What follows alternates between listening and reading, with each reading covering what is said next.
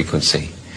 What we used to do is beam radio waves into the ground, and it would vibrate any strings that were present in the ground. We might get a sound back like, and we'd say, that's natural gas.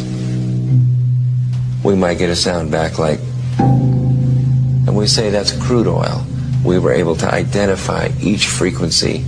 We accomplished this with just 30 watts of radio power.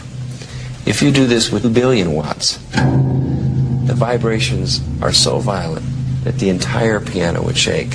In fact, the whole house would shake. In fact, the vibrations could be so severe underground that could even cause an earthquake.